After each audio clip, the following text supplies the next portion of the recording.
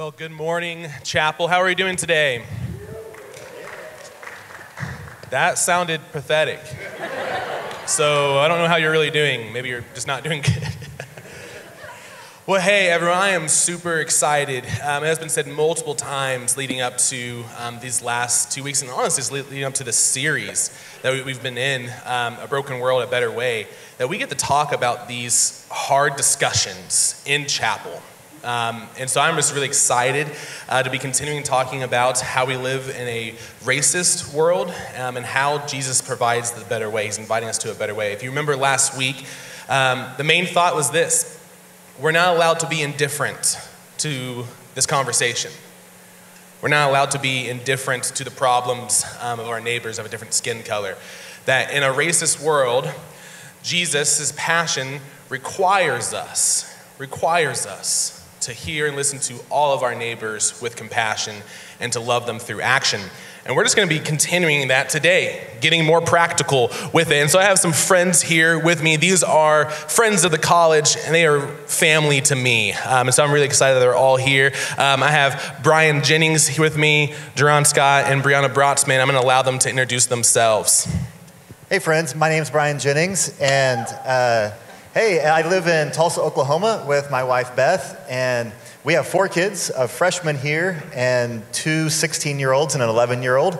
And I get to preach at a great church kind of right in the middle of Tulsa. I'm also on the board of trustees for Ozark, so anything that's bad here is my fault. And also on the board with Black Box International. I know a lot of you are aware of them and love them very much. And just really thankful to be here with y'all. I'm Duran Scott. My wife Chelsea and I, we live here in Joplin. We have 2 dogs. We're both getting our grad degree right now. I'm a pastor at Christ Church of Joplin.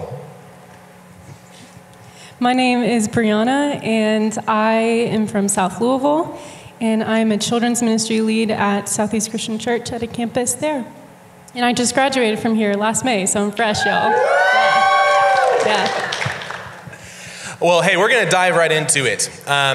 There is quite a few questions that we got a chance to just talk about. We asked some of you all some questions, asked some of our peers whenever we were students here. And so we just want to give every time to answering these questions. So I think a big question that is asked today, whenever we say we live in a racist world, what does that mean, right? I think everyone, a different image comes to their mind. They think, maybe when they think of racism, they think KKK, or they think of a Nazi swastika, right?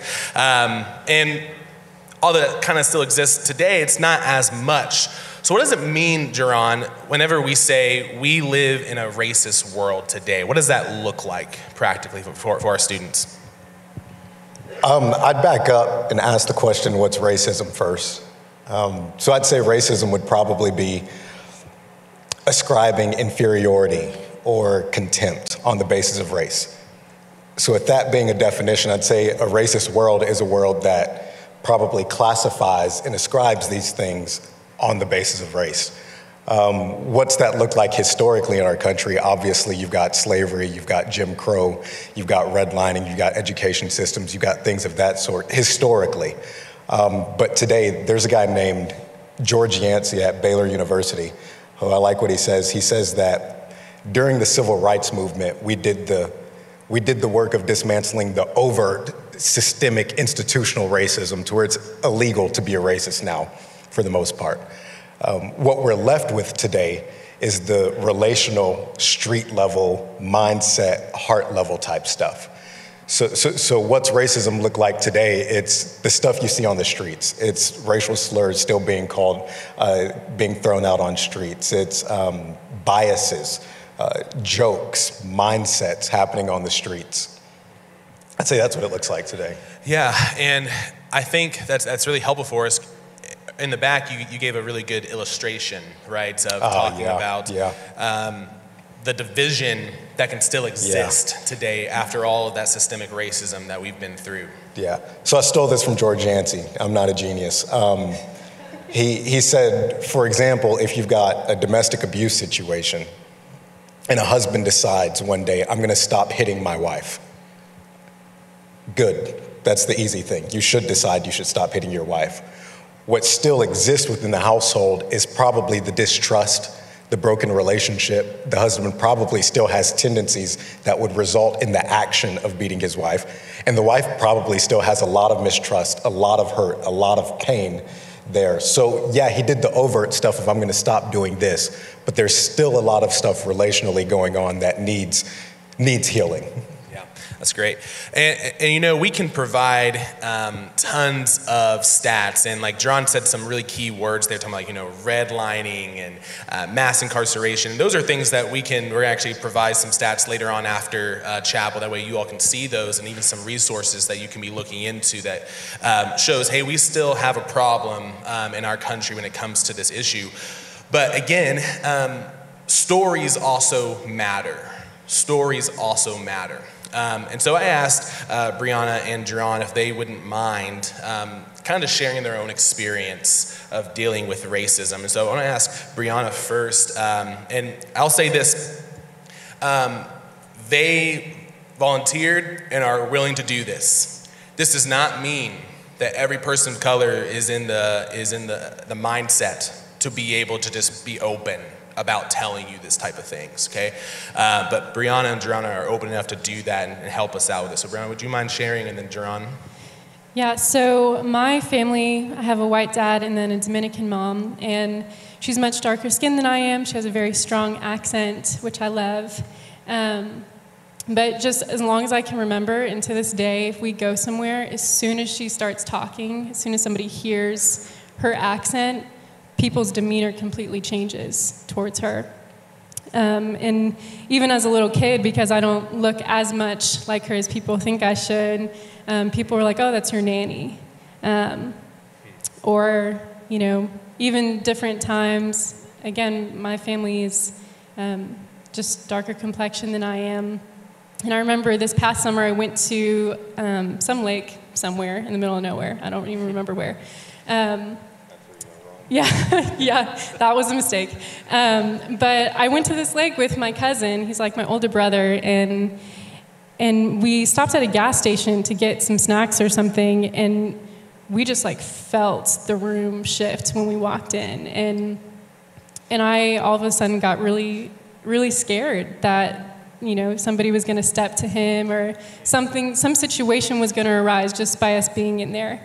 And so for the rest of the weekend, I drove us everywhere. I didn't let him drive because, you know, what if we got pulled over because he was driving, or just like thoughts like that, and finding out later as an adult, when I was really young, there was one time it had snowed in my childhood home, and my parents had told us, like, neighbors had put a swastika in the snow in the front of our house.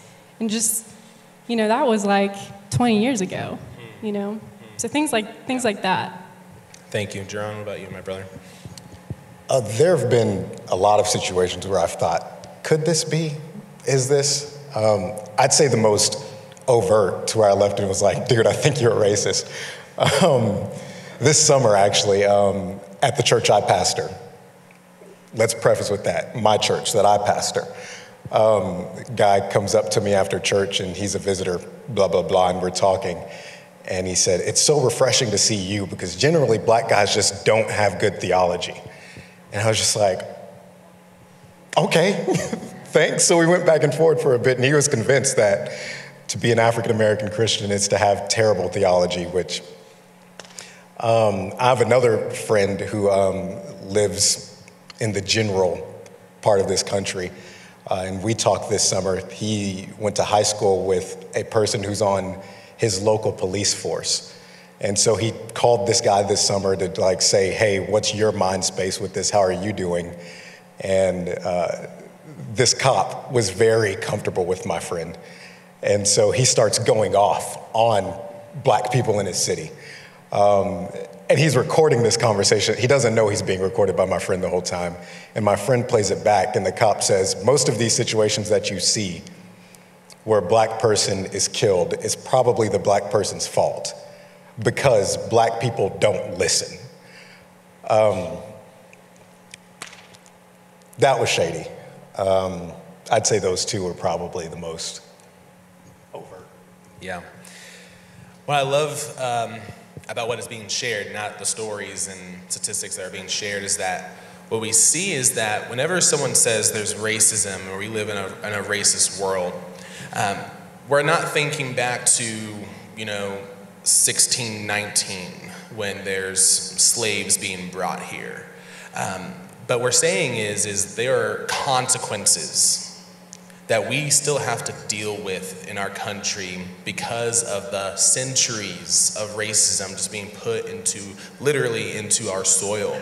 But the progress is happening. I think we would all say progress is happening, but it's still there.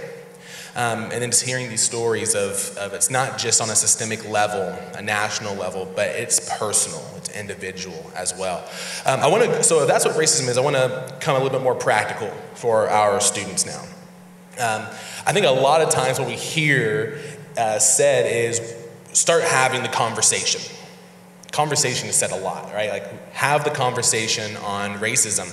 And I think, honestly, most of our students want to have that conversation or already are having that conversation, but there is some nervousness that comes into that. There's some anxiety because not wanting to say the wrong thing, not wanting to be labeled something, or the conversation leads to just division. So, Brian, would you mind helping our students on having, what does it look like to have an edifying, unifying conversation on racism without delving into division? And with that, what are some labels that we should caution ourselves from just throwing out there onto someone else? Yeah, I try to just think about every conversation as family. And when I do marriage counseling, one of the things I always talk about is hey, if we can picture ourselves on the same side of the fence, and then the problem that we're disagreeing about is on the other side of the fence, that's a really good place, because that means we're together, the problem's over there. And with all things, including this discussion, the moment that I think I'm on this side of the fence and you're my problem on that side of the fence, then we get into all kinds of problems. It's a really unbiblical standpoint because God made us to be family. And so I encourage people, don't use the word they, please. That group of people, that can be, and I realize I don't want to just nitpick every single word, but come at it from a standpoint of we. It is really helpful. When I talk to people, I want to invite them to journey with me and not to just to shame them, to leave them behind, because our job as Christian leaders is to lead people to better discussions and health. So I want to meet people where they are and try to, with courage and love, help nudge them.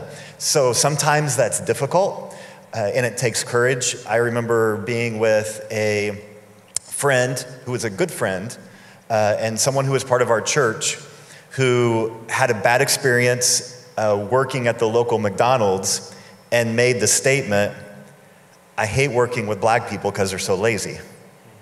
So there was this moment where I can be just kind of let it roll. But if I don't have the courage to stand up in that moment to a friend, I won't have the courage to really do anything. And so in that moment, my response may not have been perfect, but my friend loved me and loved my family. And I just said, "So are you saying my daughter is lazy?" And his whole body did this little jolt change thing. It's well, no. I didn't mean that, not her. And I was like, well, you kind of did.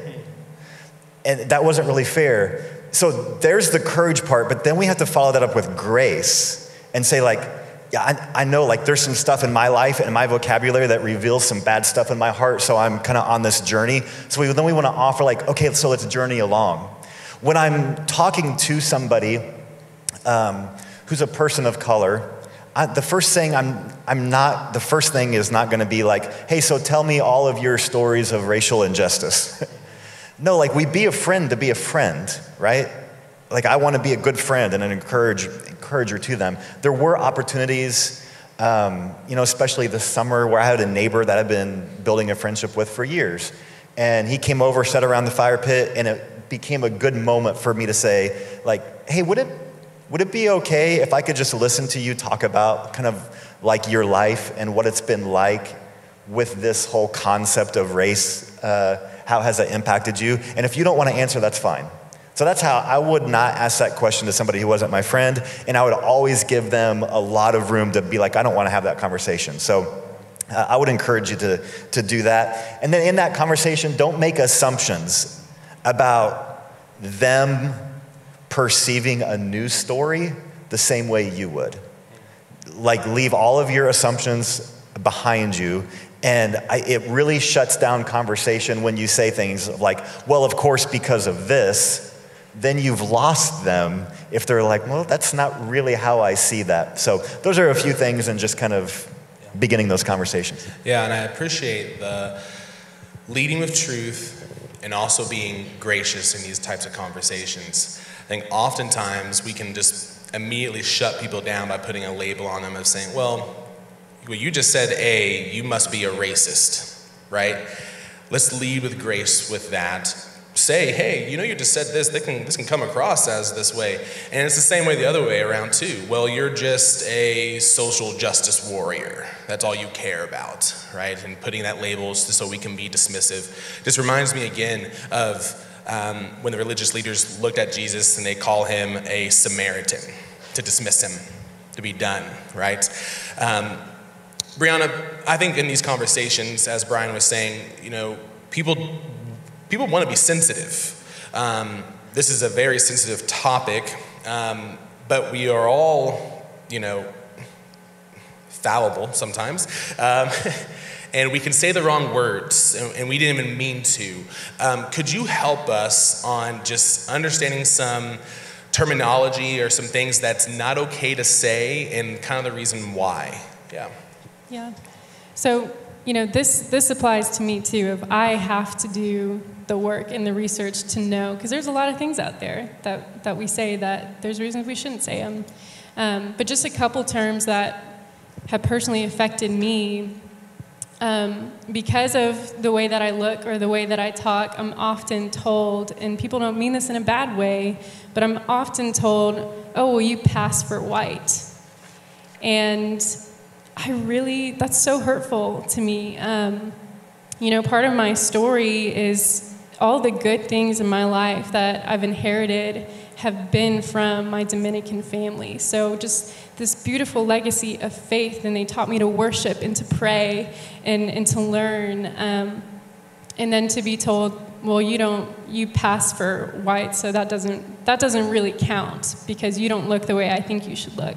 And there's also just this bad connotation to, okay, if I didn't pass for white, like just the word passing, it's just, nobody ever means that in a mean way, but I think it does matter. And then another thing, and we've already said this term several times, and you've probably heard it a lot in the past couple years, is when we talk about people of color, we say people of color. And in that order is very, very, very important. So it's important that we say people of color, not colored people.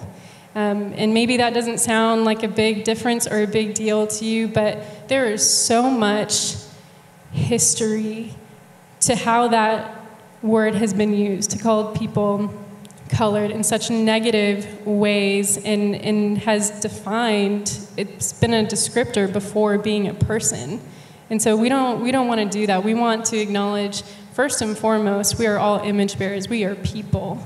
And if we are people of color, we say it that way, and that matters. Yeah, thank you. I want to start giving some things that I think this stuff has been gold and can already been written down in their notes. Let's get even a little bit more practical.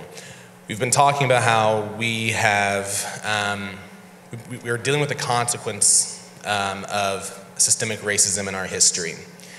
One of the responses to that is to try to diversify your leadership or your church or your organization. You want to have diversity represented. Well, a negative thing that can come from that is tokenism. Tokenism, and maybe you've heard that before, or being a token, right? And tokenism, or making someone a token, is when an institution or a church or an organization, in order just to kind of check the box and say, hey, look, we're being inclusive, we're including people of color, you put someone in a visible spot so that they're seen, but it's not because you really care about trying to dismantle racism or being an hospitable community. You just want to have the visual that you care about this, and so then you can just check it off and move on. We would say that is very inauthentic, right? It's not the way that we're supposed to respond, but this is a real issue, tokenism. And so I think I want to ask this from two different perspectives. I'm going to come to you with this, Jaron. As our students of color who want to go into ministry, who want to have a job, right, to earn an income, are navigating this racist world and people and institutions who do make people into tokens, how best should they navigate this? So for example, is it okay if they become a token? And what do you think about that? And even just your own experiences with dealing with being a token, not being a token. I've only ever had one job, so this isn't like tried and true practice. So I'm gonna say that. Only ever had one job. Bryan Loritts, in his book Insider Outsider, he basically called tokenism, he said tokenism is when you get a person of color or a woman or something, and you give them the position, but you don't give them room for one, expression, or two, to actually influence where they are. So it's like you're just here to look good, to make us look good, basically. There's a fine line between being a token and being a pioneer. I think the answer to that isn't a bunch of questions. So I mean, ask an ungodly amount of questions.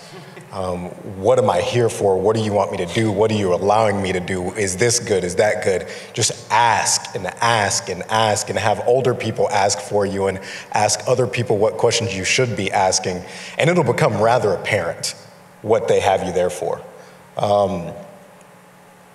It'll become rather apparent if you're a token just to look good, or if they're saying, no, we really need help. We really want you to come in and help and contribute and help us build something. But I mean, I'd say if they've got you there just to look good, dude, leave. I mean, you don't gotta go there. But if you are a pioneer, Randy Garris told me this. He said, look, if you're a person of color or a woman or something and you're in this pioneering situation, work it. Work it. Yeah. And you can help other people who come behind you, right, into those positions. Brian, I want to come to you looking at it from a different perspective. We want to have authentic relationships. We want to have ministries that are about reconciliation, racial unity. So looking at it from this other side of wanting to have that, but not wanting to make someone a token, how can our students navigate that? Yeah, I think, again, asking lots of questions within your organization and within our leadership circle is having this question of like, is this treating this person with dignity? And then to even have an honest enough relationship with that person of, are you feeling like we're treating you with dignity? And really listening. Hopefully you can make sure you really are, and you don't have to ask that question of that person, every day. But to really just think about like, are we treating this person as a person or as a token, like I'm going to Chuck E. Cheese, and back in the old days we had tokens to play the game, but you're using that to get somewhere as opposed to treating that person with real value. And on the flip side, I think, again, that word grace, for the person being asked, recognize that someone's heart might be in the exact right place and they're just still a little clunky navigating that. So it may mean that you need to turn that down because they're not ready to navigate that with you yet, but it may at least mean that you're not bitter about that, or you may be able to extend some help to them. And that's where there's lots of folks that are predominantly white churches that you don't know what you don't know and your heart is right. So they need somebody to come and maybe help them. And if their hearts are really open to that, then don't necessarily quickly write them off, because that kind of loses an opportunity for the kingdom at whole. Yeah, I love it. I want to kind of transition again for us. I think often we can think of racism and we kind of leave it in this idea realm. But we need to remember that racism actually hurts people. Like, this is why it's part of this Broken series. Racism breaks and hurts people. And we've already told stories today, and I told stories last week of people experiencing racism. So Brianna, for our students of color who have experienced racism, or may, if they have not yet, maybe will in the future, when they experience that, when they get hurt in that way, what are some steps that they can take to go towards healing? I would say three things. First, just acknowledge the brokenness and the gravity of what you've experienced. And if you feel, even in your body, that what you've experienced is just wrong, it's because it is. And we want to feel that and lament that and bring that to the feet of Jesus and know that he is also heartbroken over that. So acknowledge what it is for what it is. And then second, ask the Spirit, invite the Spirit to do a healing work in our hearts.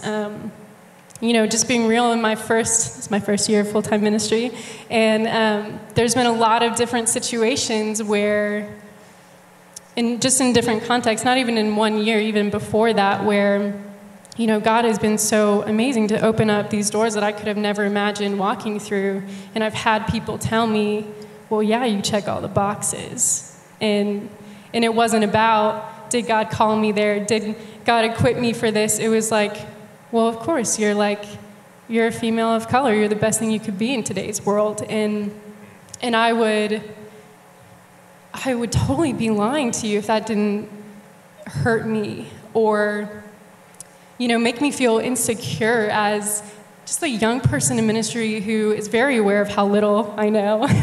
And so the importance of even asking the Spirit to, God, help me heal from that, because I cannot go into a room and sit at a table where hard conversations are being had.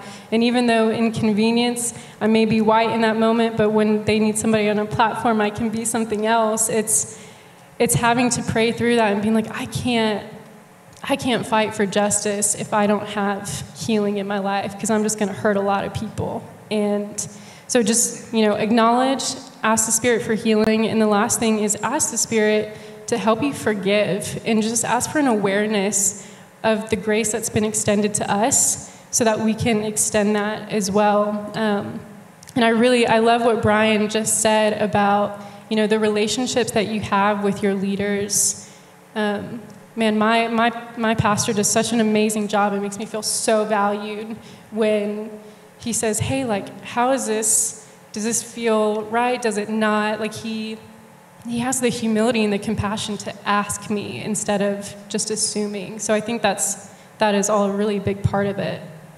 Yeah, thank you for sharing that. And I think that's those three things of acknowledge, ask the Lord to heal, ask the Spirit to heal, and then also asking the Spirit to help to forgive. Sadly, I have seen where people only did the first step, acknowledged it, didn't try to do those other two steps, and instead of going towards love and unity, went towards bitterness. And it's really sad, because then it's just creating more and more of that division, allowing the world to win in that. And so I think Brianna gave something really good there. And so I want to say, for time's sake, that's what our students of color, that's the steps you can take. For our white students, so most of you all in here, those are the three steps to help your friends walk through. That means you acknowledging it, what just took place. That means you praying for them, lamenting with them, right? That's you helping them be able to get to the place where they're able to forgive. I do want to ask this really important question before we go into last thoughts. Whenever we asked all of our different peers, whenever we were students here, hey, what is something you wish Ozark would have done whenever you were a student? Unanimously, that came up was, I really wish we would have had more diverse voices that had influence of us. I think a lot of times that's through, we want faculty and professors, but it's also just through resources and books as well. And I think that's something I still hear you all say today. And so, Brian, would you mind just giving us a few voices that would be really good? I'm thinking about our faculty as well that we can implement and put into our classrooms, but also just for our students to do their own research. Just some voices that would be good to hear. Yeah, I'll just mention a couple. I think every believer in America should get to know John Perkins very well. Amen. I think he's one of the most important figures of our time, and you just need to get to know and read everything he's written. But you need to get to know him beyond his books, but get to know who he is through his writing. I think is really, really important, the work that he's done. If you want a book and somebody who's speaking about really holistic spiritual growth and engaging people and the work of discipleship, Rich Villodas, I think is doing as well as anybody I know out of New York City. And racial justice would be part of what he talks about, part of the gospel there. And so I would encourage you, if you want to just get started and you're just wanting to find like your first book to read and you need to be able to digest it fairly quickly, Eric Mason's Woke Church or Jamar Tisby's How to Fight Racism are both really great, really practical, and kind of entry level, but important and really biblically informed. And we have a list that maybe we can post somewhere. I added you all suggestions to it that we can give you, like a whole list of resources with little descriptions that we worked on. Yeah, and we'll try to figure out a way to get that to you all. Let's go into last thoughts here. I want to give our students some things that they can start doing right now when it comes to being part of the ministry of racial reconciliation. I also want to give students some things to do whenever they are entering into their first years of ministry. And then I also want to give them some things to do when it comes to being maybe a decade into it and being maybe a leader within their church. And so, Brianna, can you help our students of what can they do right now when it comes to walking with Jesus in this racist world towards unity? Yeah, I would say one of the biggest things is care about your integrity right now. I did not take that seriously my first couple years at Ozark, and I saw how God really used that in my last times here. Your integrity really matters. Your word in the little things and the big things matter. And when you come to the table, wherever you are, people can sense, are you a man? Are you a woman of your word? And justice and holiness are not separate. They're not separate things. So care about your integrity now, foster that now. And second, if you're one of those people who get like real fired up and are really passionate, that's wonderful, that's awesome. But, be passionate without dehumanizing the person you're engaging with, right? Like, there's a common prayer liturgy that says, to be a disruptive peacemaker is to disrupt injustice without mirroring injustice. So we want to be really conscious of that. So when you're in the dorms or you're on Facebook or whatever it is that we're doing, honor the people you're speaking to, because in real life, you can't go off on Facebook about a coworker or, that's not how we honor people. So that's a thing. And then, get cozy with rhythms of repentance, because we are all trying to figure out how to do this better, how to walk closer in the way of Jesus. So, get used to that now. Yeah. John, how about whenever the students are done, they're graduated, they're into, 3rd or 4th, 5th year of ministry? What can they do to continue to keep going towards the ministry of reconciliation? I'd definitely say model it. As a leader, everything you do in terms of action is communicating culture and values and expectations. So you're definitely modeling it more than you're shouting about it. So things you're modeling. One, you're probably modeling playing by God's rules. We've got this those of us who've grown up with the internet, we've got this weird thing where we feel this pressure from they out there on social media, and we're doing things and not doing things because of they, but we don't actually know who they are, and they're causing anxiety. So it's like, dude, forget them. Forget they. One of the big lessons I've learned is I'm a massive ready, shoot, aim kind of guy. So I had to learn to like sit down and shut up and listen. Proverbs 19:2 has probably been life-changing. I think it says, zeal without knowledge is bad. He who hastes at his feet falls in a ditch or something. A lot of us have this inclination to just go out there and do everything, and doing a lot of stuff without getting an understanding probably leads to a lot of damage. I've got friends who've walked away from the faith because they were super zealous but were ignorant. I've got friends who've damaged relationships, probably doing inner work, checking your own friend circle, what's being said within your friend circle, things like that. Yeah, thank you. And then Brian, for our students who, I don't think they're thinking about, 7-10 years into the future right now, but they should be, especially going off of what our friends have said here. But what is something that they can do when they are in the thick of ministry to keep on pushing for this?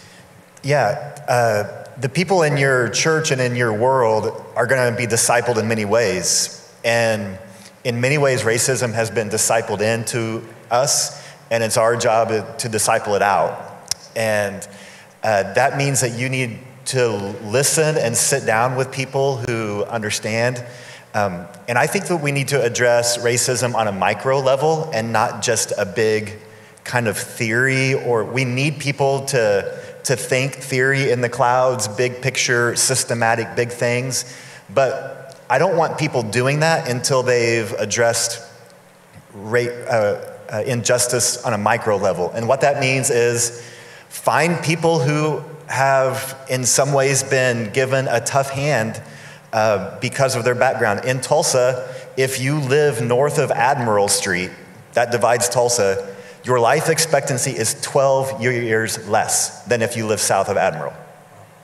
I can't figure out all of the reasons for that. We know some of them, but I can invest in people who come from difficult circumstances. And so that's my Tuesday evenings as I address some injustice issues on a micro level. That's my plan tonight, by being with people and caring for people. And maybe I find out that maybe some other hardship isn't always because of racism.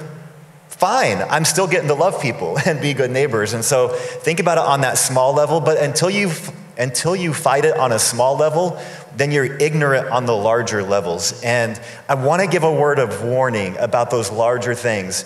Right now, many preachers are getting pummeled over the head and being told that you are just a communist or a Marxist or a CRT fan. And it's people who have don't even know what they're talking about. Like every week I'm talking to people who have people in their church who are saying, well, you can't preach from Micah 6:8 or Isaiah 1 because you use the word justice. And I heard from a blog that means that you must be some CRT radical, left-wing, blah, blah, blah. I am telling you that has been weaponized against people who care about biblical justice. And you can disbelieve me all you want, just come hang out with me and talk to my friends. Because young and old alike, a 70-year-old woman who's a dear friend of ours, her husband is a pastor in North Tulsa, asked me the other day, she's like, what is the deal with critical race theory? Because all of a sudden, I guess I'm a part of it. And like for 70 years, she's loved the Lord and preached the gospel. And suddenly, because the political winds have kind of turned, and because there is some real danger about some of the stuff coming out of academia in different places, but it's been weaponized in a way that's been given to people who just don't know. And so they're demanding that people not talk about racial justice anymore because it sets off an alarm bell about something that those people probably don't even know about. And so be really wary about jumping into those arguments until you've really sat with the people who are in the middle of working for biblically informed racial justice. That's who we want to partner with. And for those who may be influenced by more secular ideas, then if we don't leave them and frustrate them because we're ignorant, then we can have a voice with them and we can say, hey, listen, all of that stuff of injustice that you feel that bothers you, do you know why you feel that? Because God is a just God, and it gives us an entryway to speak to them about a just God that otherwise we forfeit. So that's my heart, is that we can disciple Jesus into people. And just because we talk about racial justice doesn't get us into the kingdom, but it shows that the kingdom has gotten into us. So that's why we talk about it. Amen. Friends, can you give it up for our panel being here today?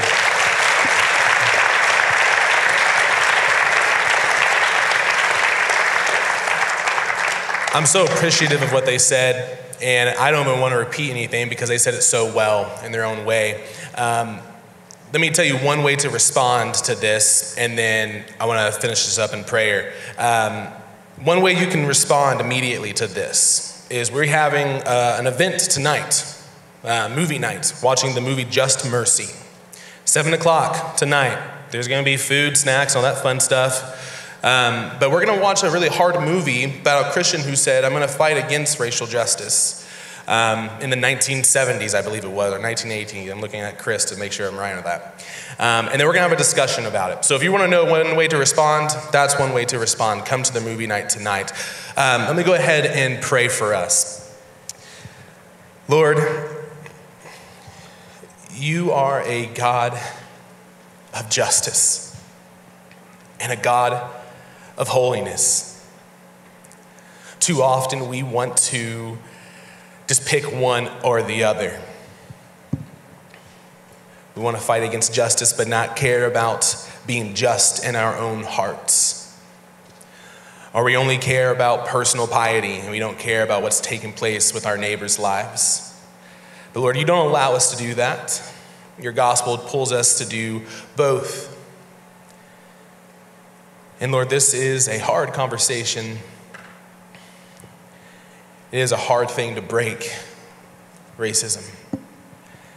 So may we, Lord, come to you and rely on your Spirit as we have these conversations, as we try to fight against inauthenticity, as we try to have true relationships of reconciliation, and to try to fight on the micro and on the macro level, Lord, to make your kingdom come so that this earth would be like heaven.